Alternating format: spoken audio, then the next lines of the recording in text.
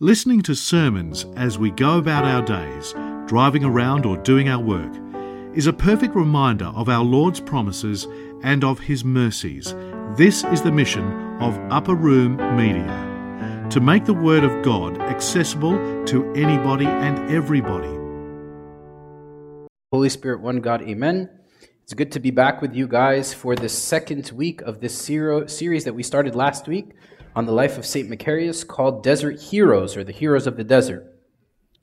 So before I start, I want to just make a public confession. The life of St. Antony is not something that you can cover in one talk. The life of St. Antony, I had read this book, The Life of Antony, written by St Athanasius, and years ago. And when I reread it over the last few weeks, I was so deeply moved by it that I was like, wow, you can literally talk about St. Antony for a month. You can literally do at least a series of 10 talks on the life of St. Antony.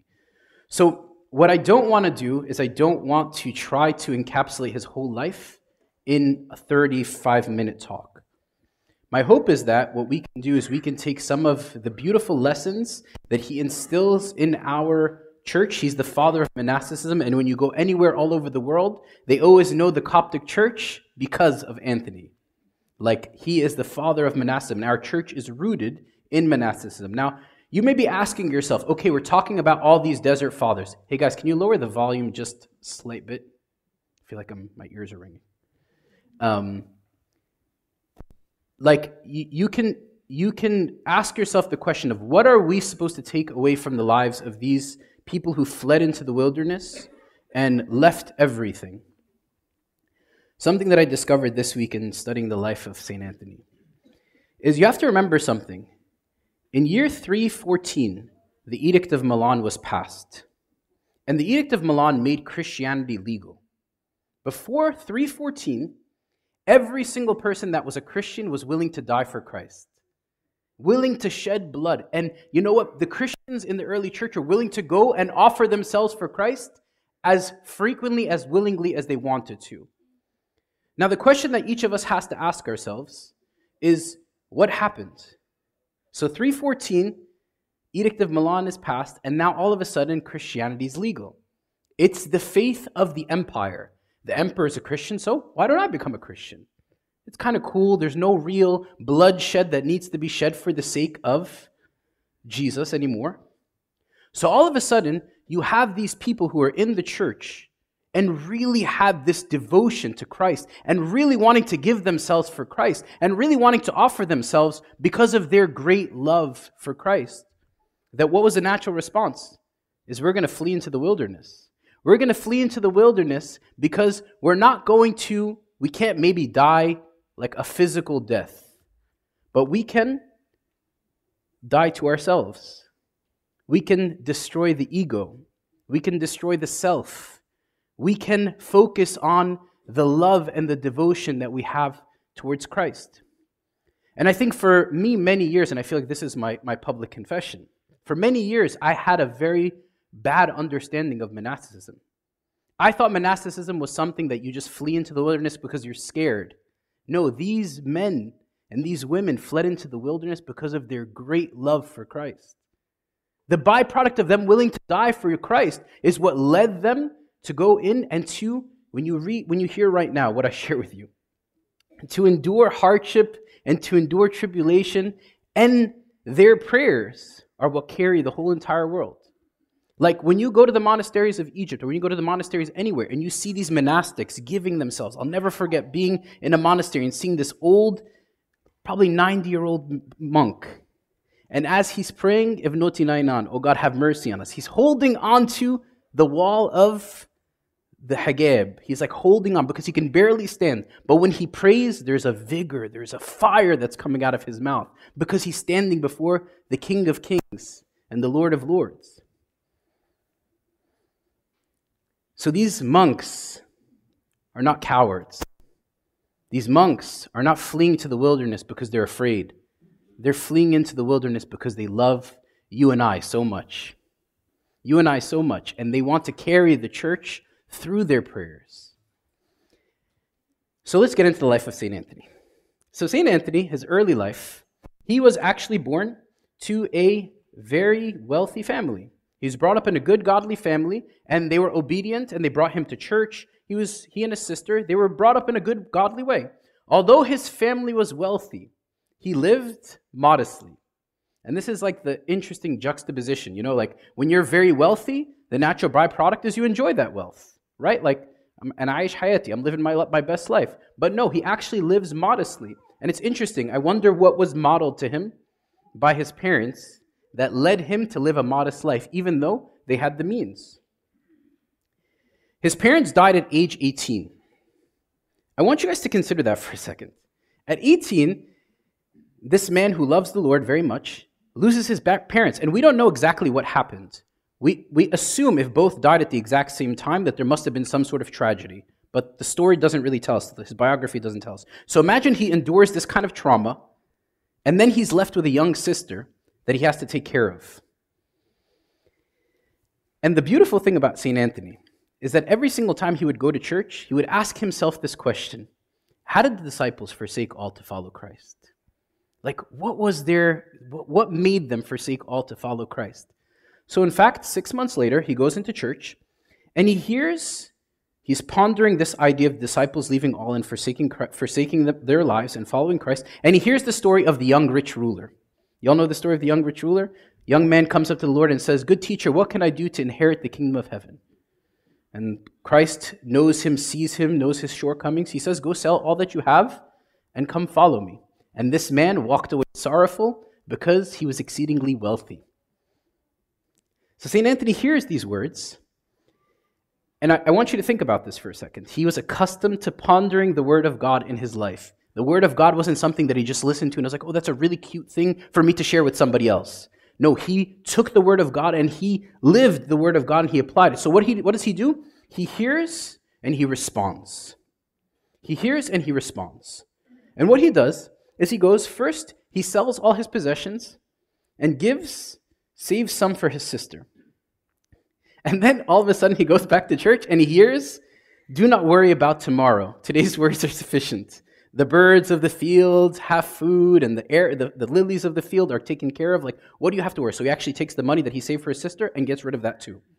Now you may say to yourself, that seems like really not responsible. Like, you're responsible for your sister. She's young, and you should take care of her.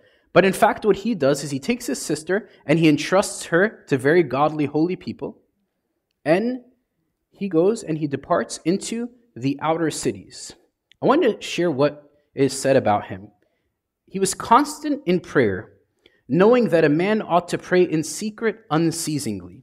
For he had given such heed to what was read that none of these things that were written fell from him to the ground. But he remembered all, and afterwards his memory served him for books. This man would hear the word of God, and he would be deeply moved by it. And that's why he was willing to go and to flee into the wilderness. The question that I was asking myself as I was reading his life this week is, how much have we heard? How many sermons have we heard? How many times have we read through the Bible? How many times have we come to church and heard the same story of the young rich ruler, and it doesn't penetrate our hearts? The question for every single one of us that we have to genuinely ask ourselves is, why is it that I hear, but I don't necessarily act? Why is it that the Word of God moves me sometimes, and it's just this quick emotional burst, but there isn't this willingness to actually really go out and to live that which God is convicting me to live? See, St. Anthony took the Word of God and he saw it as like this precious pearl. It wasn't something you just hear and you just get rid of. He saw the Word of God as what gave him his being. And as I was reading, I kept asking myself the question, how much do I value the Word of God? By the way, there was no printing press back then. We have the Bibles in our hands and on our phone and every they didn't have the Bible. So when they would go to church, you'd see every single person peeled, hearing, and trying to remember as much of the Scripture as they possibly could. Do we have that same urgency? Very challenging. So then St. Anthony goes and he flees first to the outer city. And it says, at first he began to abide in places outside the village. Then if he heard of a good man anywhere, like a prudent bee, he went forth and sought him. So if any person that he heard that was good, he just went and clung to that person and tried to acquire as much virtue that he possibly could from that person, nor turned back to his own palace until he had seen him. And he returned, having got from the good man as if it were supplies for his journey in the way to virtue. So he finds any righteous man and he clings to that man, and this man is humble, I'm going to try to acquire humility. This man is kind and hospitable, I'm going to try to acquire his kindness and his hospitality. He clung to holy men to acquire virtue from them. And when you look at the way that the life of Antony talks about how those men perceived him, they weren't like, who is this annoying kid that's coming? And by the way, he's like 18 or 20 years old at this time. He's a young man. Like, they're not looking at him as like, you're so annoying, get away from us. They love him and they want to give him because he comes with this teachable spirit. I remember years ago, somebody was talking to me about the famous football player Ray Lewis. You guys heard about Ray Lewis? He used to work for play for the Baltimore Ravens, and famous football player. And they say Ray Lewis was like 24/7 watching tape. Just like watching film of like different formations from different football teams and constantly watching film for like different teams. Because he was studying the film of other teams like a hawk. They say that he used to watch film like a coach. But on the sidelines, he would what? Listen like a rookie. He'd watch film like a coach, but on the sidelines, he would listen like a rookie. St. Antony was this man that had acquired so much virtue. But he went and he humbled himself under. See, the devil's working. I knew it. He's working against us right now. I knew it. Look, I knew. Watch when you talk about spiritual. I'm telling you, Shushu. Every time I come up here to speak, Shushu loves to mess with my talks, especially. He loves to. He put himself under the tutelage of these men, and he was like a bee. You know what a bee does? A bee finds what is sweet and sucks the sweetness out of it. Ask yourself the question, do you see the goodness? Do you see the sweetness in everyone around you? Or do you think that you've made it? Do you think that you know enough? Do you listen to every single person, and as you're listening, say to yourself, I have so much to learn? Or do you come at it from, I heard this before. Yeah, actually, when one time I was reading on the incarnation, actually, this is what St. Athanasius said. A lot of us come at it from a very arrogant perspective, and we're not willing to learn and to be taught. St. Antony was hungry. The other thing that I want to note is the man was very wealthy, and wealth and freedom, I heard this from Anthony Paul actually, or no, Deacon Severus. He says wealth and freedom, these two, when you combine them in the modern context, they are a catastrophic disaster. Like, they're spiritually wealth and freedom, which is what you and I have, wealth and freedom, it's a spiritual disaster. St. Antony says, I don't want to be wealthy anymore. I want to go live a life of poverty.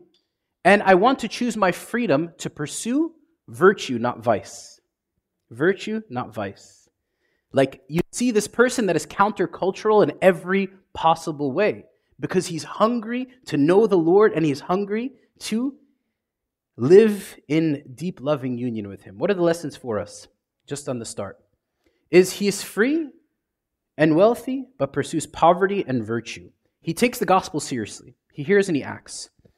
And he seeks anyone who has wisdom and clings to them. So in those first few years of his life, he acquires so much virtue. But let's move on. One of the big things in this book that you'll read over and over again, like again, if you want to talk about spiritual warfare, if you want to learn how to fight against, it's the life of St. Antony written by St. Athanasius. This translation is actually very nice. It's not too like thy, thou, if you know what I mean, thy, thou. It's just a very nice translation. But when you read the whole book, you're going to see this theme coming over and over again of how St. Antony fought against demonic forces. Now, you're sitting here, you're in the 21st century, you're saying, Abuna, demonic forces, what are you talking about? Us Coptic people, we know that very well. We understand it. But for many people who live in Western society, devil, demonic forces, what is that? What are you talking about? You guys are psychotic. Like you're living in La La Land. That's just, we call it in the modern context of Abuna, schizophrenia. But no. Actually, there's a great quote from C.S. Lewis where he says, "There are two equal and opposite errors in which our race can fall about the devils. One is to disbelieve their existence, and the other is to believe and to feel an excessive and unhealthy interest in them. One is to believe that the devil doesn't exist, and into Meganin, you guys are all crazy, and the other is to be obsessed. Oh my gosh, is the devil coming after? Like giving him too much credit when you are given the power of the Most High to be able to destroy him and to stomp on him. So we have this unhealthy balance. The biggest trick that the devil tries to deceive the world in is to believe that he doesn't exist. And I think for every single one of us, we have to ask ourselves the question, how much do I actually believe the things that are going on in my life are part of spiritual warfare? Do I attribute too much to the devil? Do I attribute too little to the devil? Do I believe that he has anything that he's doing? Let's look at the life of Antony and you'll see. So St. Antony, after he lives on the outskirts of the city, he decides that he wants to go out into like the wilderness. And the devil despises St. Anthony. So I'm going to read a few things to you guys, like certain quotes, and I want you just to follow with me. But when the enemy saw himself to be too weak for Antony's determination to go flee into the wilderness and to fight against sin, and that he rather was conquered by St. Anthony's firmness, overthrown by his great faith, and falling through his constant prayers, then at length putting his trust in the weapons which are in the navel of his belly and boasting in them, for they are his first snare for the young. He attacked the young man, disturbing him by night and harassing him by day. Non-stop. The moment that St. Anthony goes to the wilderness, what does the devil do? He's going to attack him. He wants to stop him. And I want to share with you some of the ways that he attacks him. I kind of broke it down to like 5 things. There's plenty more. The first thing that he does is he attacks him with guilt. He says, what about your sister? You're going to leave her? Haram alik.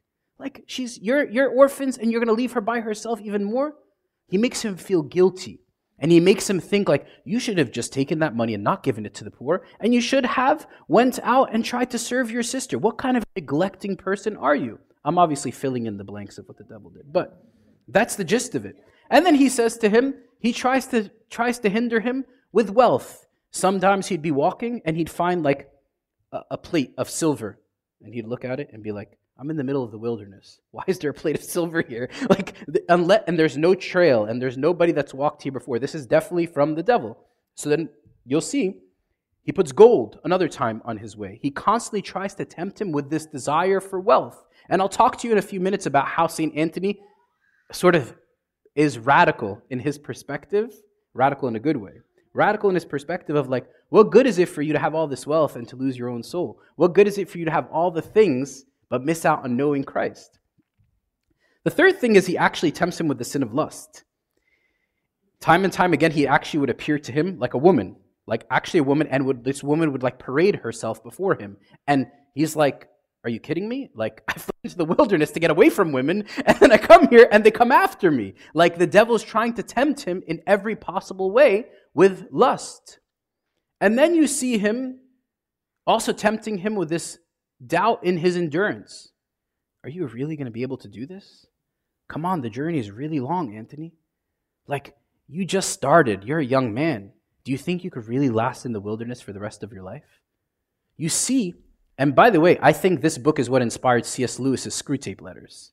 Because when you read how the Screwtape Letters is written, he takes points and he talks about, in the beginning of the Incarnation, he writes a thing about how we should read ancient books. So he definitely had read Athanasius. He definitely had read all these different people when he was writing his books. So the other thing is he reminds him of his past life.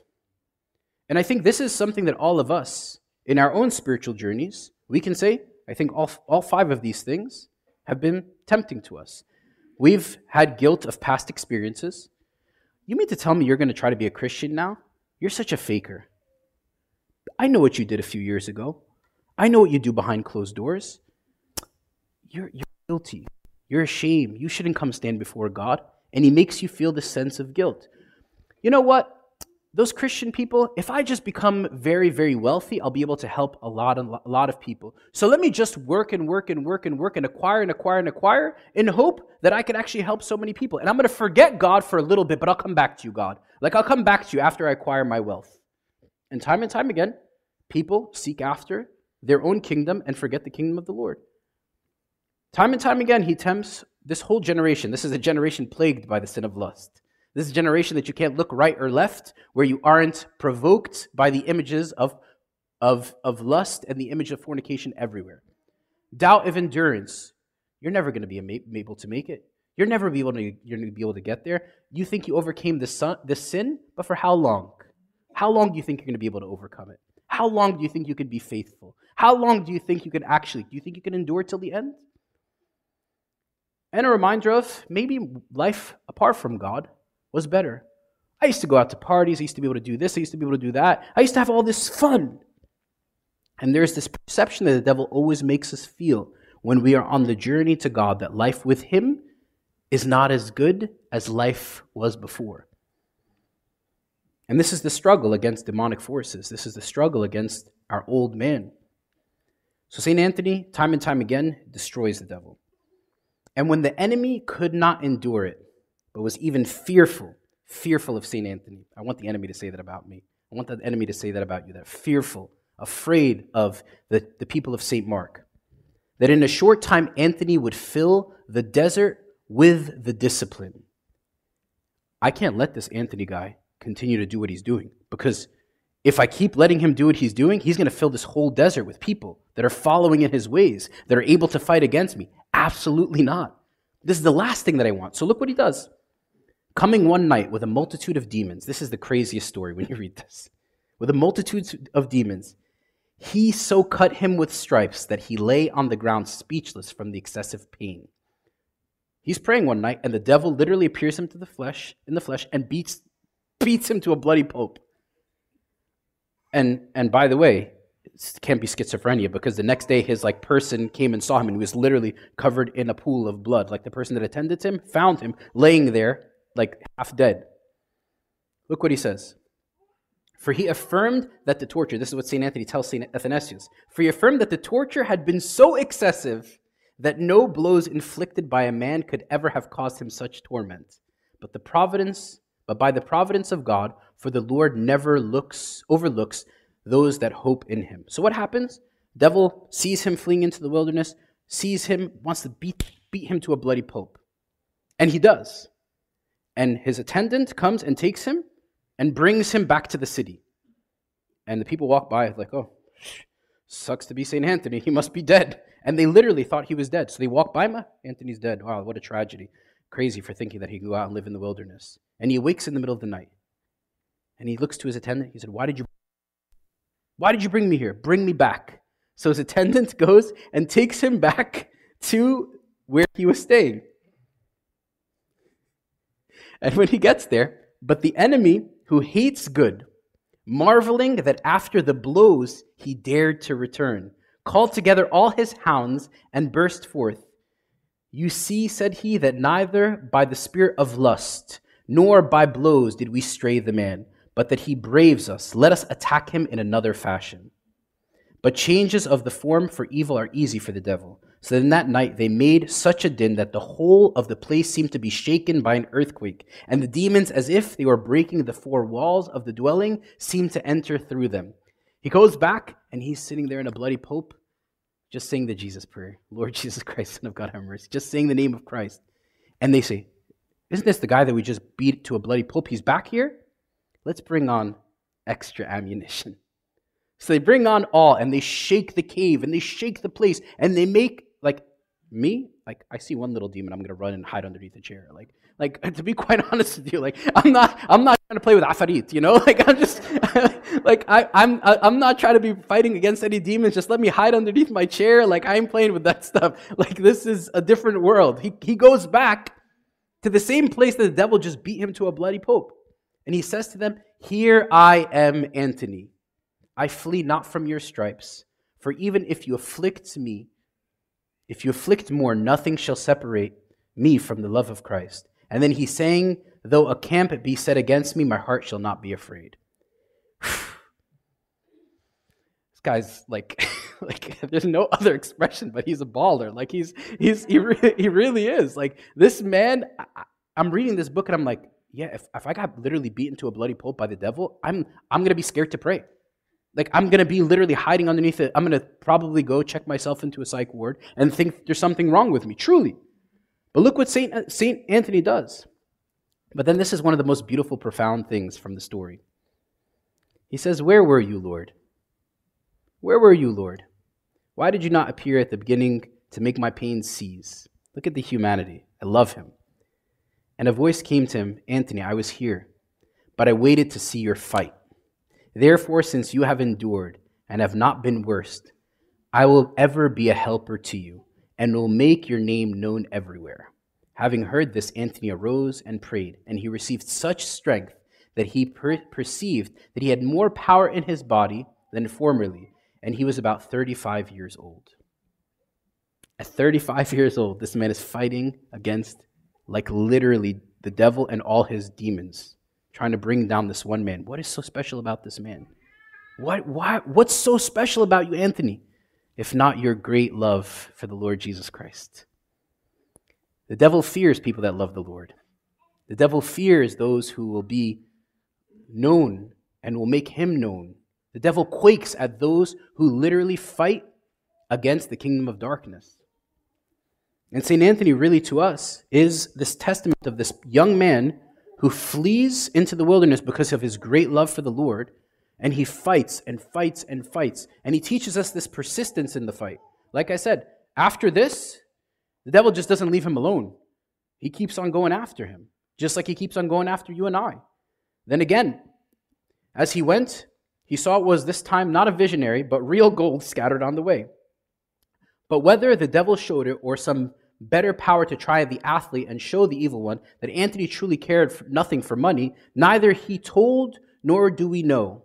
But it is certain that which was appeared was gold. And Anthony marveled at the quantity. He laughed. He's like, "You got to put money on the road. Where did this money come from?"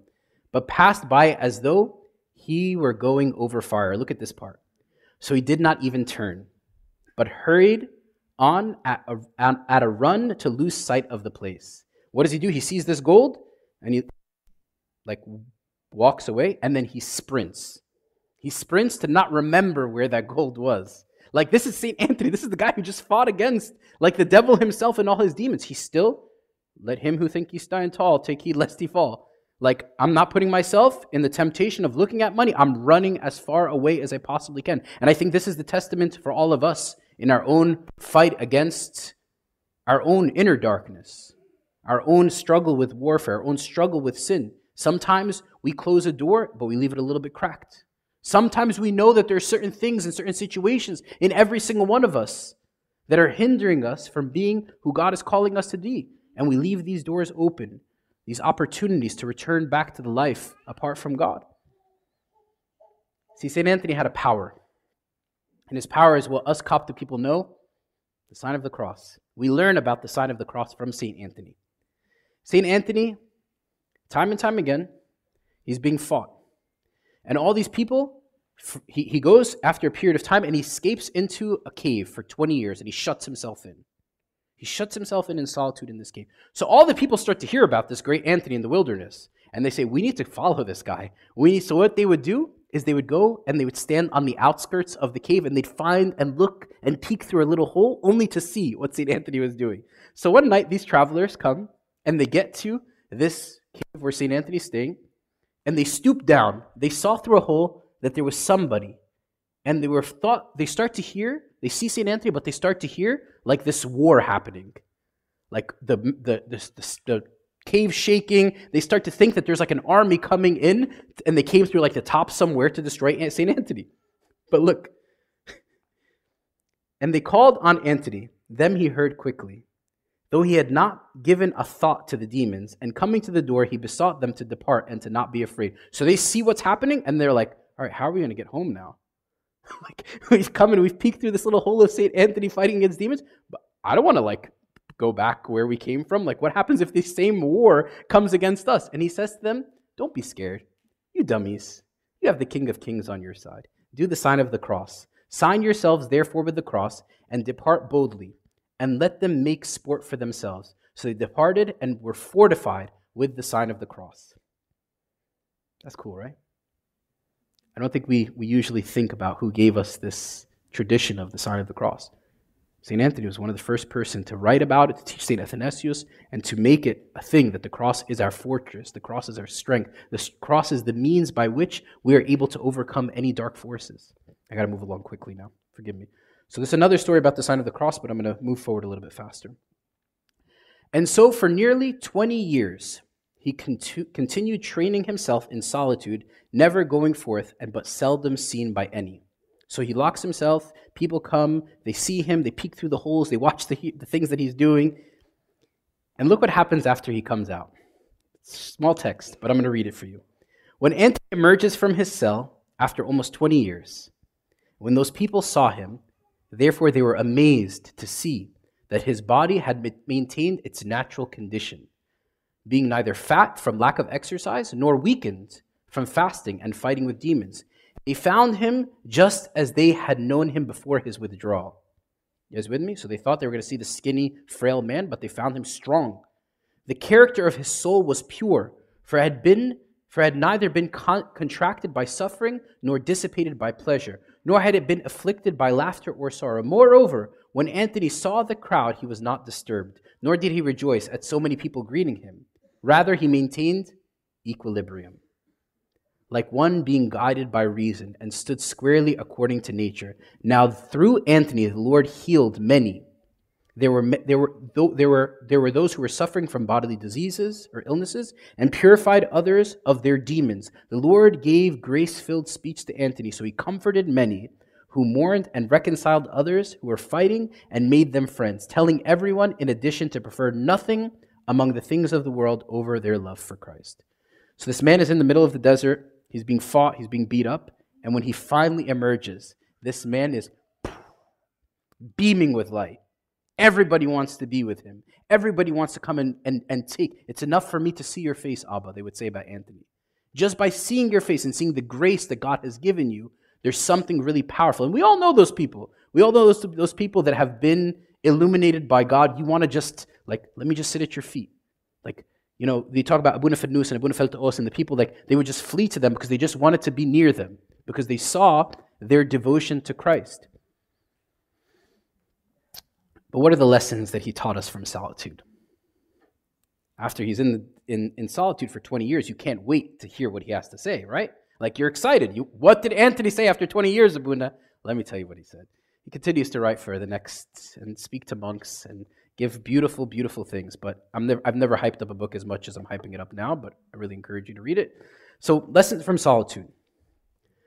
Focus on heavenly wealth. Focus on heavenly wealth. All of us in the West, we have a lot. And there's nothing that we can do about it. But there's a difference between being attached to your wealth as your identity, and your wealth is the byproduct of what God has given you in order to be able to help others. Many of us take our identity from our wealth. St. Antony says, therefore, let the desire of possession, the desire to have, take hold of no one. For what gain is it to acquire these things which you can't take with you? What is it for you?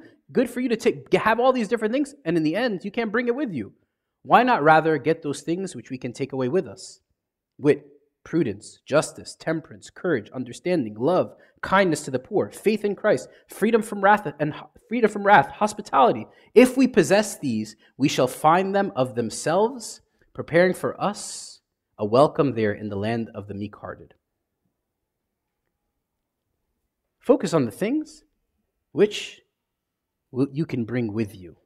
Focus on the things which will leave also a lasting legacy to those behind you by the person that they encounter in you. The last thing that I want people to say about me when I'm on my deathbed or at my funeral is that Buddha was very wealthy. He had some great accomplishments. He built a really beautiful church. He, had a full meeting. He was, God forbid that's what people talk about is your accomplishments. You want people at the end of your life to say, that man was an icon of Christ. That man pointed me to Jesus. That man was the reason why I fell in love with the Lord Jesus Christ. That's what I want for people to say about every single one of you. That's surely what I want people to say about me. I want people to say that I pointed to Jesus. Second thing he says, we're wrapping up. I know everybody needs to run to Sunday school and pick up their kids, but we started late. Therefore, my children, let us hold this discipline. He asks you, if you had 24 hours to live, what would you do? If each day was your last, how would you live it? For we have the Lord for our co-worker in this, as is written, God works for good with everyone who chooses the good. And in order that we do not become negligent, it is good to carefully consider the apostle's statement, I die daily. For if we so live as people dying daily, we will not commit sin.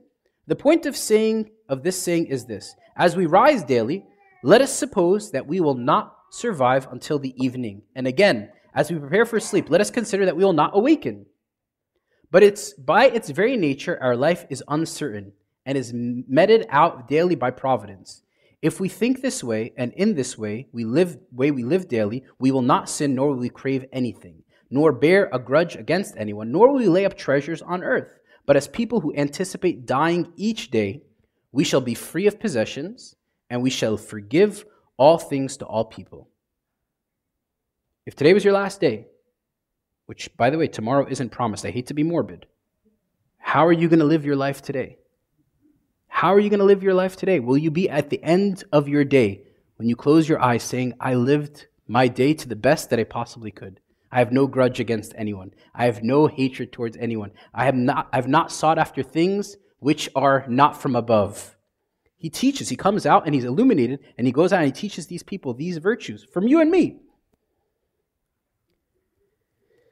And then he also teaches us this power of the name of Jesus. Another time, the devils or the demons attempted to strike him.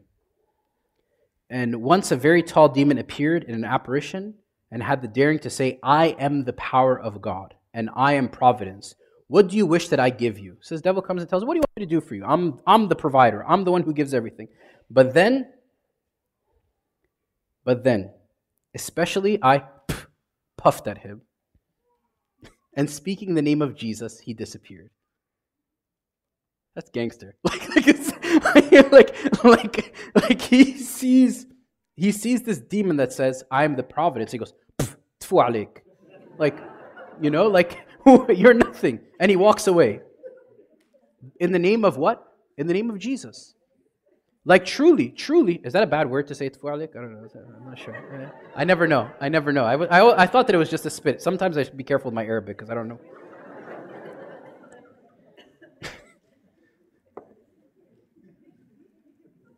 So he finds himself, in the name of Jesus, destroying demons. But look what happens. I just want to show you the person who's filled with the Spirit, the person who is enamored in their love of Christ, how they write about him. And it was as if a physician had been given to God by God to Egypt. For who in grief met Antony and did not return rejoicing? Who came mourning for his dead and did not forthwith put off his sorrow? Who came in anger and was not converted to friendship?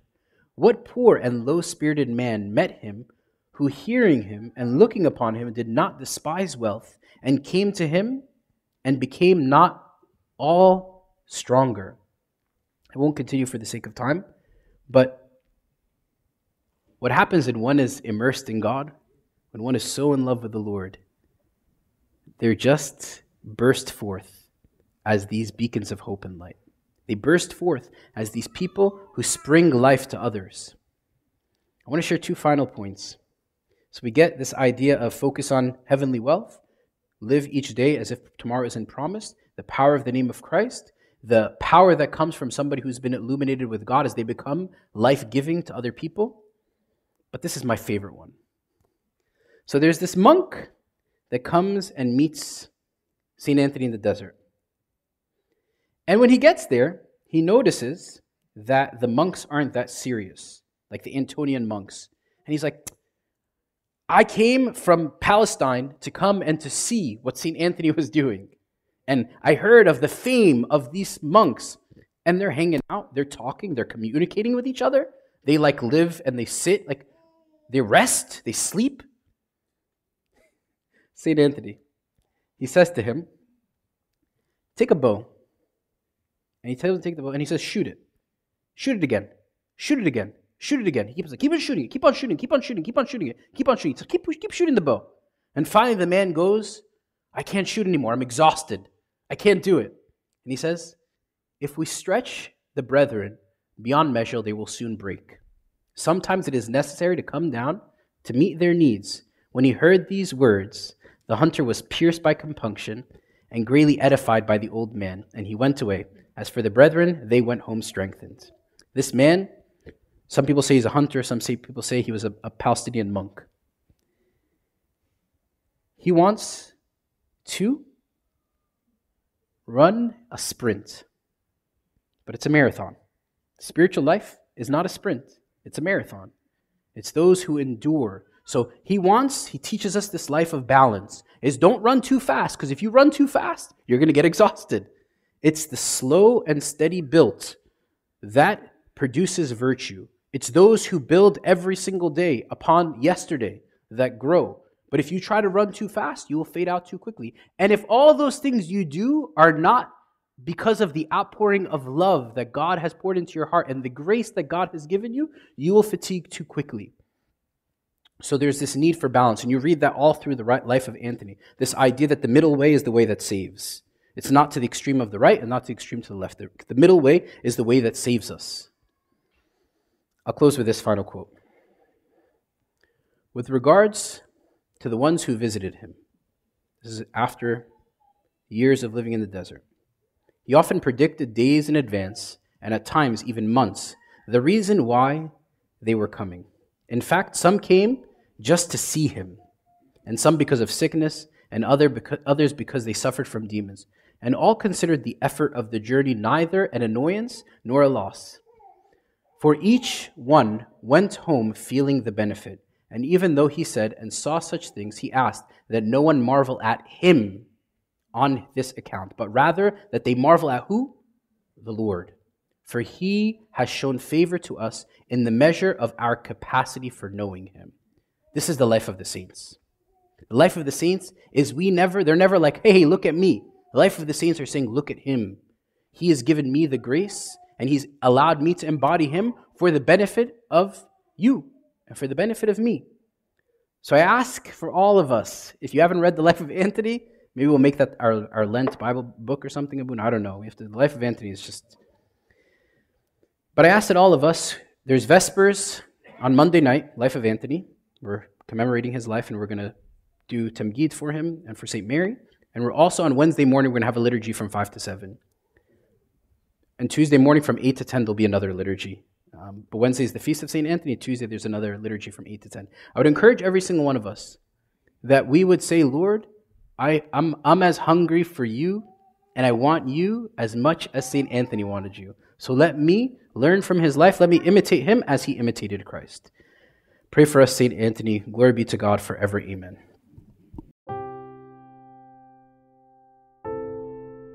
This talk was brought to you by Upper Room Media. We hope that this talk has, through the grace of God, touched your heart, and we pray that it will not only inform you, but will also transform you and your life with Christ.